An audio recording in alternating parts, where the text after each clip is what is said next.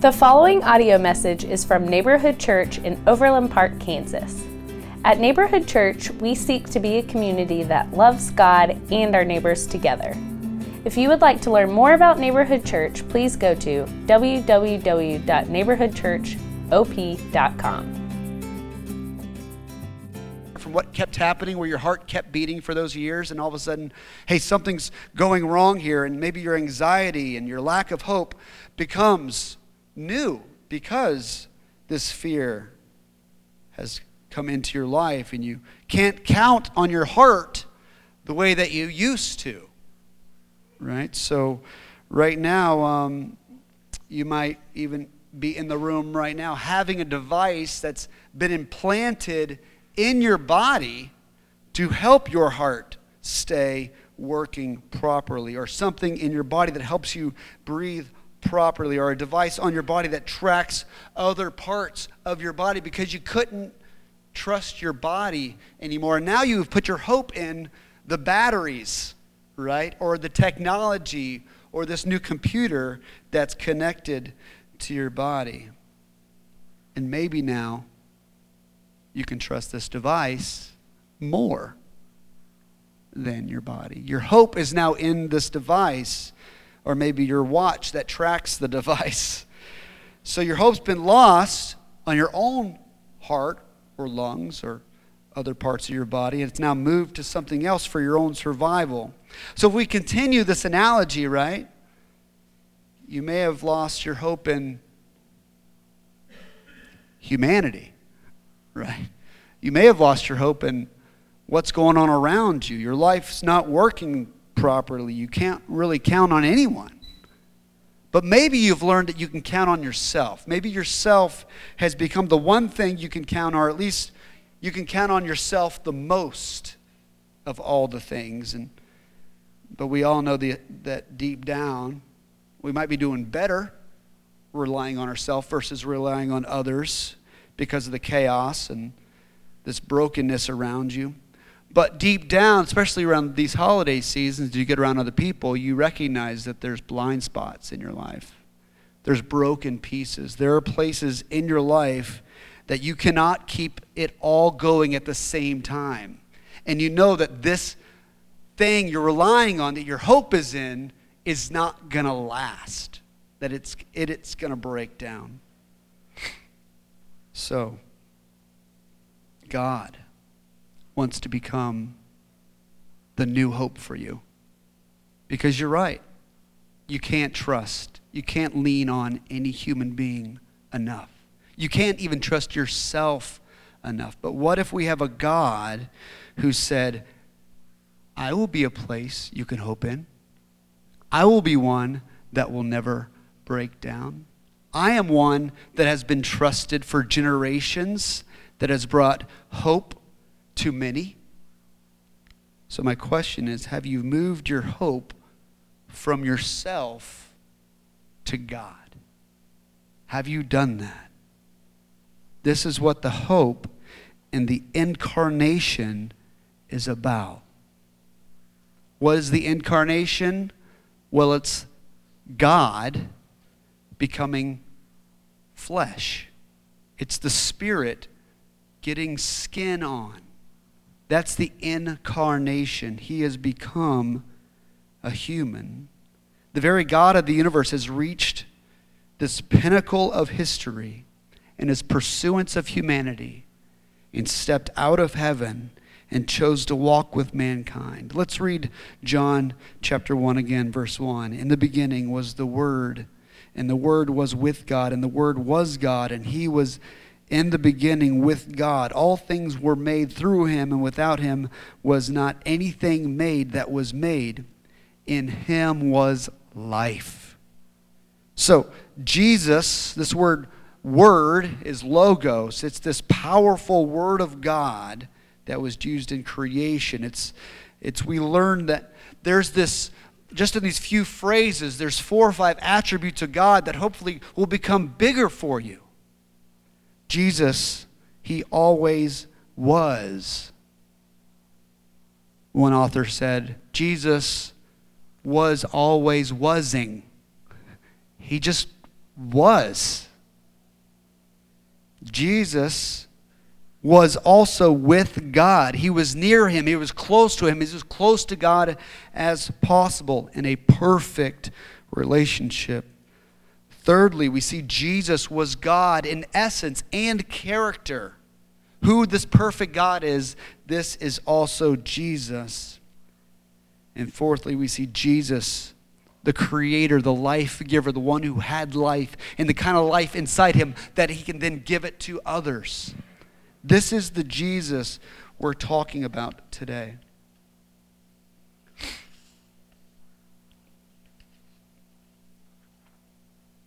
So as we have stated, hope is confidence in God. So we must begin with God. We must begin with who God is so we can even define what hope is. He is the foundation of our hope. Hope is only as strong as the one you are hoping in. So how big and how strong and how reliable is God? I don't know if there's a number that we could put on that answer. He is the most reliable. He is the most strong. He is the most loving. More than you can imagine. That is why when you think you've figured him out the next Advent season or the next year, he is a little larger. And what happens when God gets bigger, right? Based on the definition of hope is, your hope grows. Your future joy grows. Your anxiety and self declines. Our confidence grows in knowing that the troubles of this life, the plans that God has prepared for us, that he's calling us to do, the forgiveness that needs to take place, the many things that go on in this life, they are not beyond the power and love of God. So you can have hope. So this morning, let's look at 3 areas of hope as we hope in the incarnation. Hope for you, hope for your neighbors, and hope for the world. So point 1, the incarnation, God becoming flesh. Jesus is hope for you. Let's read John 1:4 and then skip down to 9. In him was life, and the life was the light of men. The light shines in the darkness, and the darkness has not overcome it. The true light, which gives light to everyone, was coming into the world. He was in the world, and the world was made through him, yet the world did not know him. He came to his own, and his own people did not receive him, but to all who did receive him, who believed in his name, he gave the right to become children of God, who were born not of blood, nor of the will of the flesh, nor of the will of man, but of God. Our hope, friends, is truth. What does Jesus bring? He brings us truth. How do we see that here? Well, it's light. What does light do? Well, light reveals what's true in the darkness. It cures confusion of what is unseen. Verse 9 says, he is the true light. So this truth, this revealing brings knowledge. It's something that wasn't understood and now is understood. Some will know and some will not know. This idea of what do you know, who do you know, is very important. And John is clear that those who receive Jesus accept the true light that reveals. This welcoming of the light is a sign that you are being called into his kingdom. So this Christmas season, if you are like, Jesus, come shine on me, come shine on this world, show me what is true, that is a sign that you are adopted, or you have an awareness of wanting to be adopted into his kingdom. And this kingdom is not just to come as a servant. No, friends, it's not just to come and work. You get a seat at the table with the king. You become a prince and princess. The king adopts children.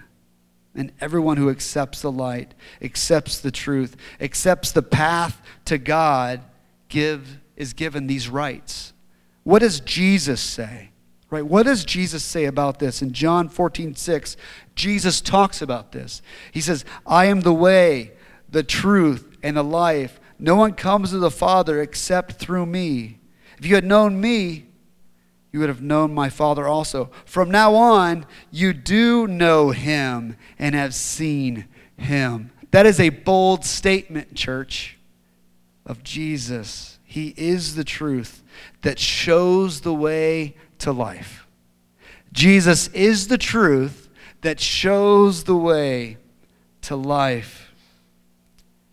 And how does that help us? Well, just prior to this, as he's talking to his disciples and to Thomas, in 14:1, so in John 14:1, this is how Jesus starts. Let not your hearts be troubled. Believe in God. Believe also in me. Jesus knows who he's talking to. People with anxiety, people with fear, people who don't have hope.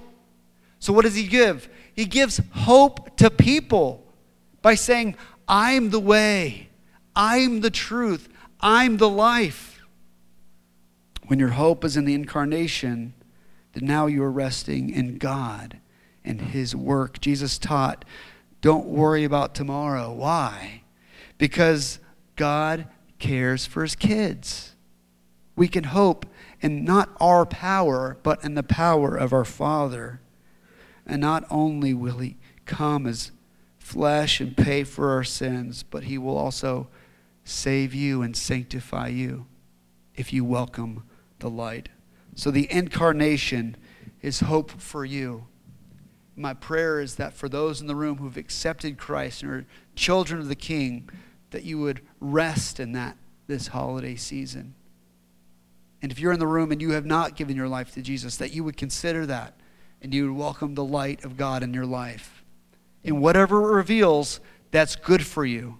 And then you can begin the process of repentance and sanctification and becoming closer to God. So point 1 was the incarnation is hope for you. Point 2, the incarnation is hope for your neighbors. Do you know who your first neighbor is? We don't talk about this much, but we should talk more often. But we'll talk about be, like this idea of who I am, be, right? And bless, this idea of blessing others and belonging, having a life of welcoming people in. But when I say, do you know who your first neighbor is?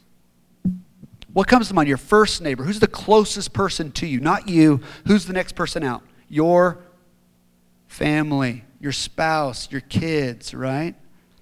Right? Your first neighbor. Your family is your closest neighbor, right? You have a spouse. They probably live and sleep closer than anyone else. How has Jesus brought you hope in your marriage, right? I want to remind you that your marriage, its main purpose is not for your happiness, but to display God's endless love for his children, the church. And this can give your marriage hope, right? Because sometimes you have unhappy moments or days, weeks sometimes, but it's not always endless happiness in marriage, and that's not its intention. But inside those seasons, how can forgiveness inside your marriage display God to the other person? Or even to others in your life? Now that's something we can all shoot for. Now that's something that's meaningful. And maybe when we display the love and the kind of life and the teachings and the grace that Jesus showed us, when we show that to each other in our marriages, then we find happiness. And God is on display. That's hope. That's future joy. What if you have kids? How can Jesus bring hope to your parenting? What if you don't have kids yet? What if you're single? What if you're a single parent? What if you're a kid? Well, your family is where you show the love of God. God invented family. This is how he designed for his people, his creation, to grow and develop. The incarnation himself was born into a family. They did not find Jesus in some rando cave. Jesus was born into a family.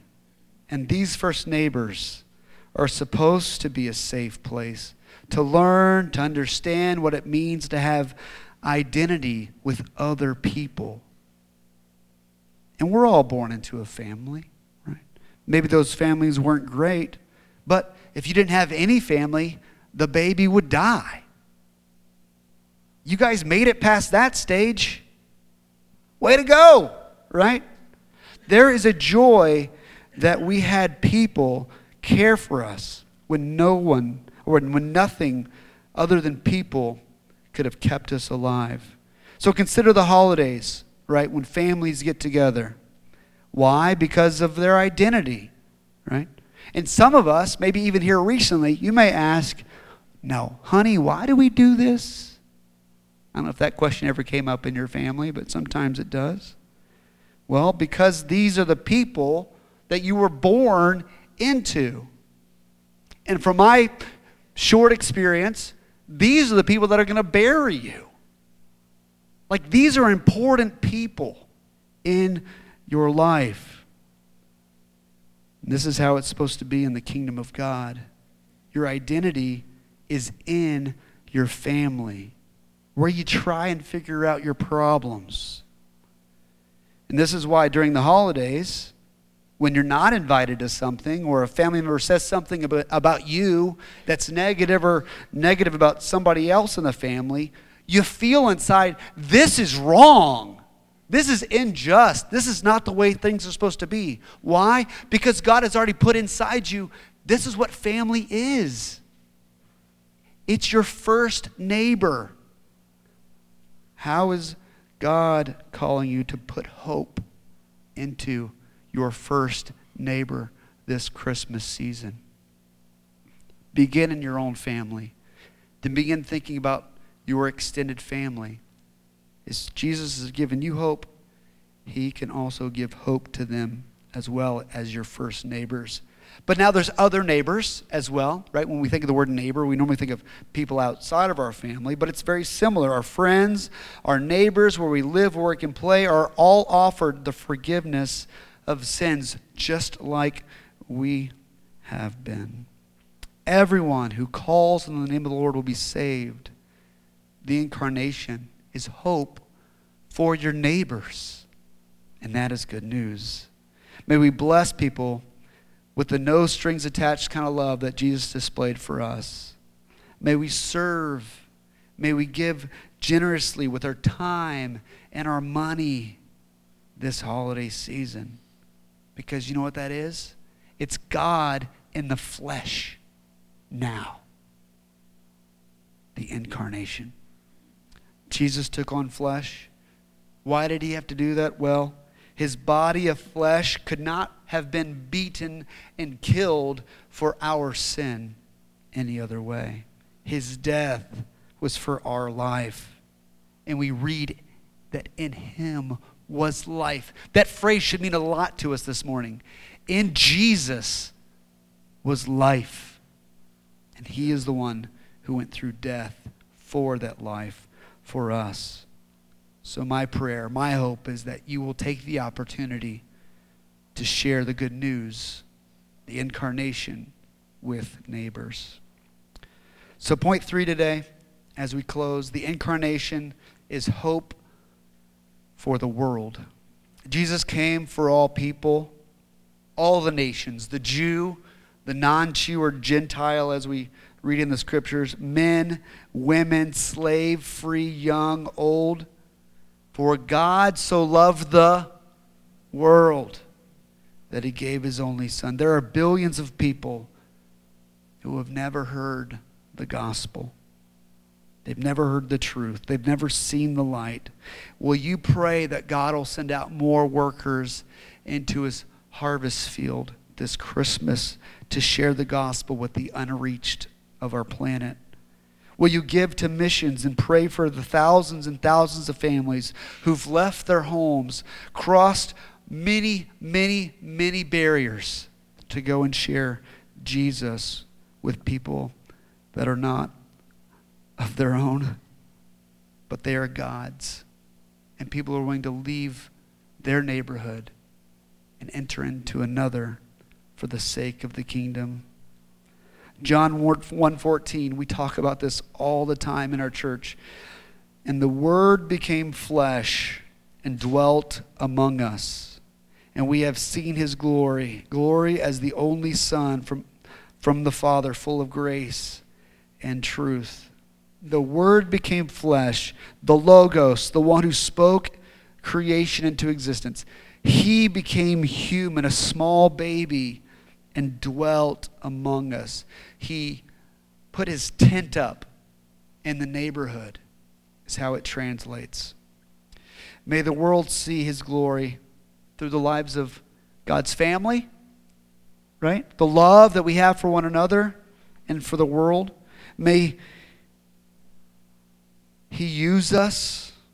May his abounding grace and light-filled truth shine from us. May your hope this Christmas season increase as Jesus becomes bigger to you. And doing that, your confidence in God increases. May you offer the hope of Jesus to those in your family and to those around you. May you become more involved with international missions by giving and praying and hoping to see that the incarnation is celebrated around the world. Let's pray. Jesus, we thank you for this season where we're reminded in this rhythm of the year of the incarnation. How you left heaven to come to earth.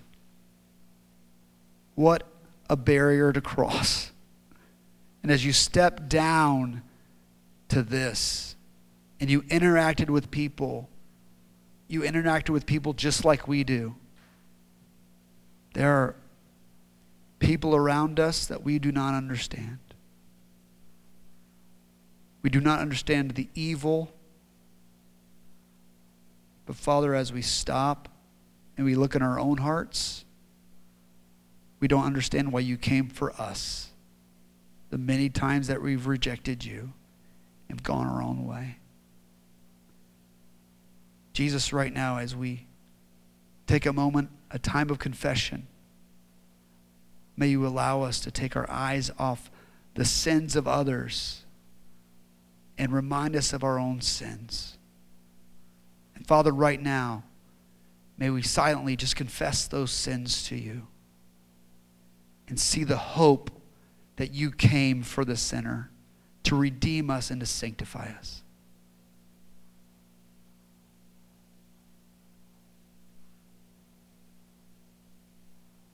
Look up and hear these words of encouragement. And the Word became flesh and dwelt among us, and we have seen his glory, glory as the only Son from the Father, full of grace and truth, a God of forgiveness. Amen.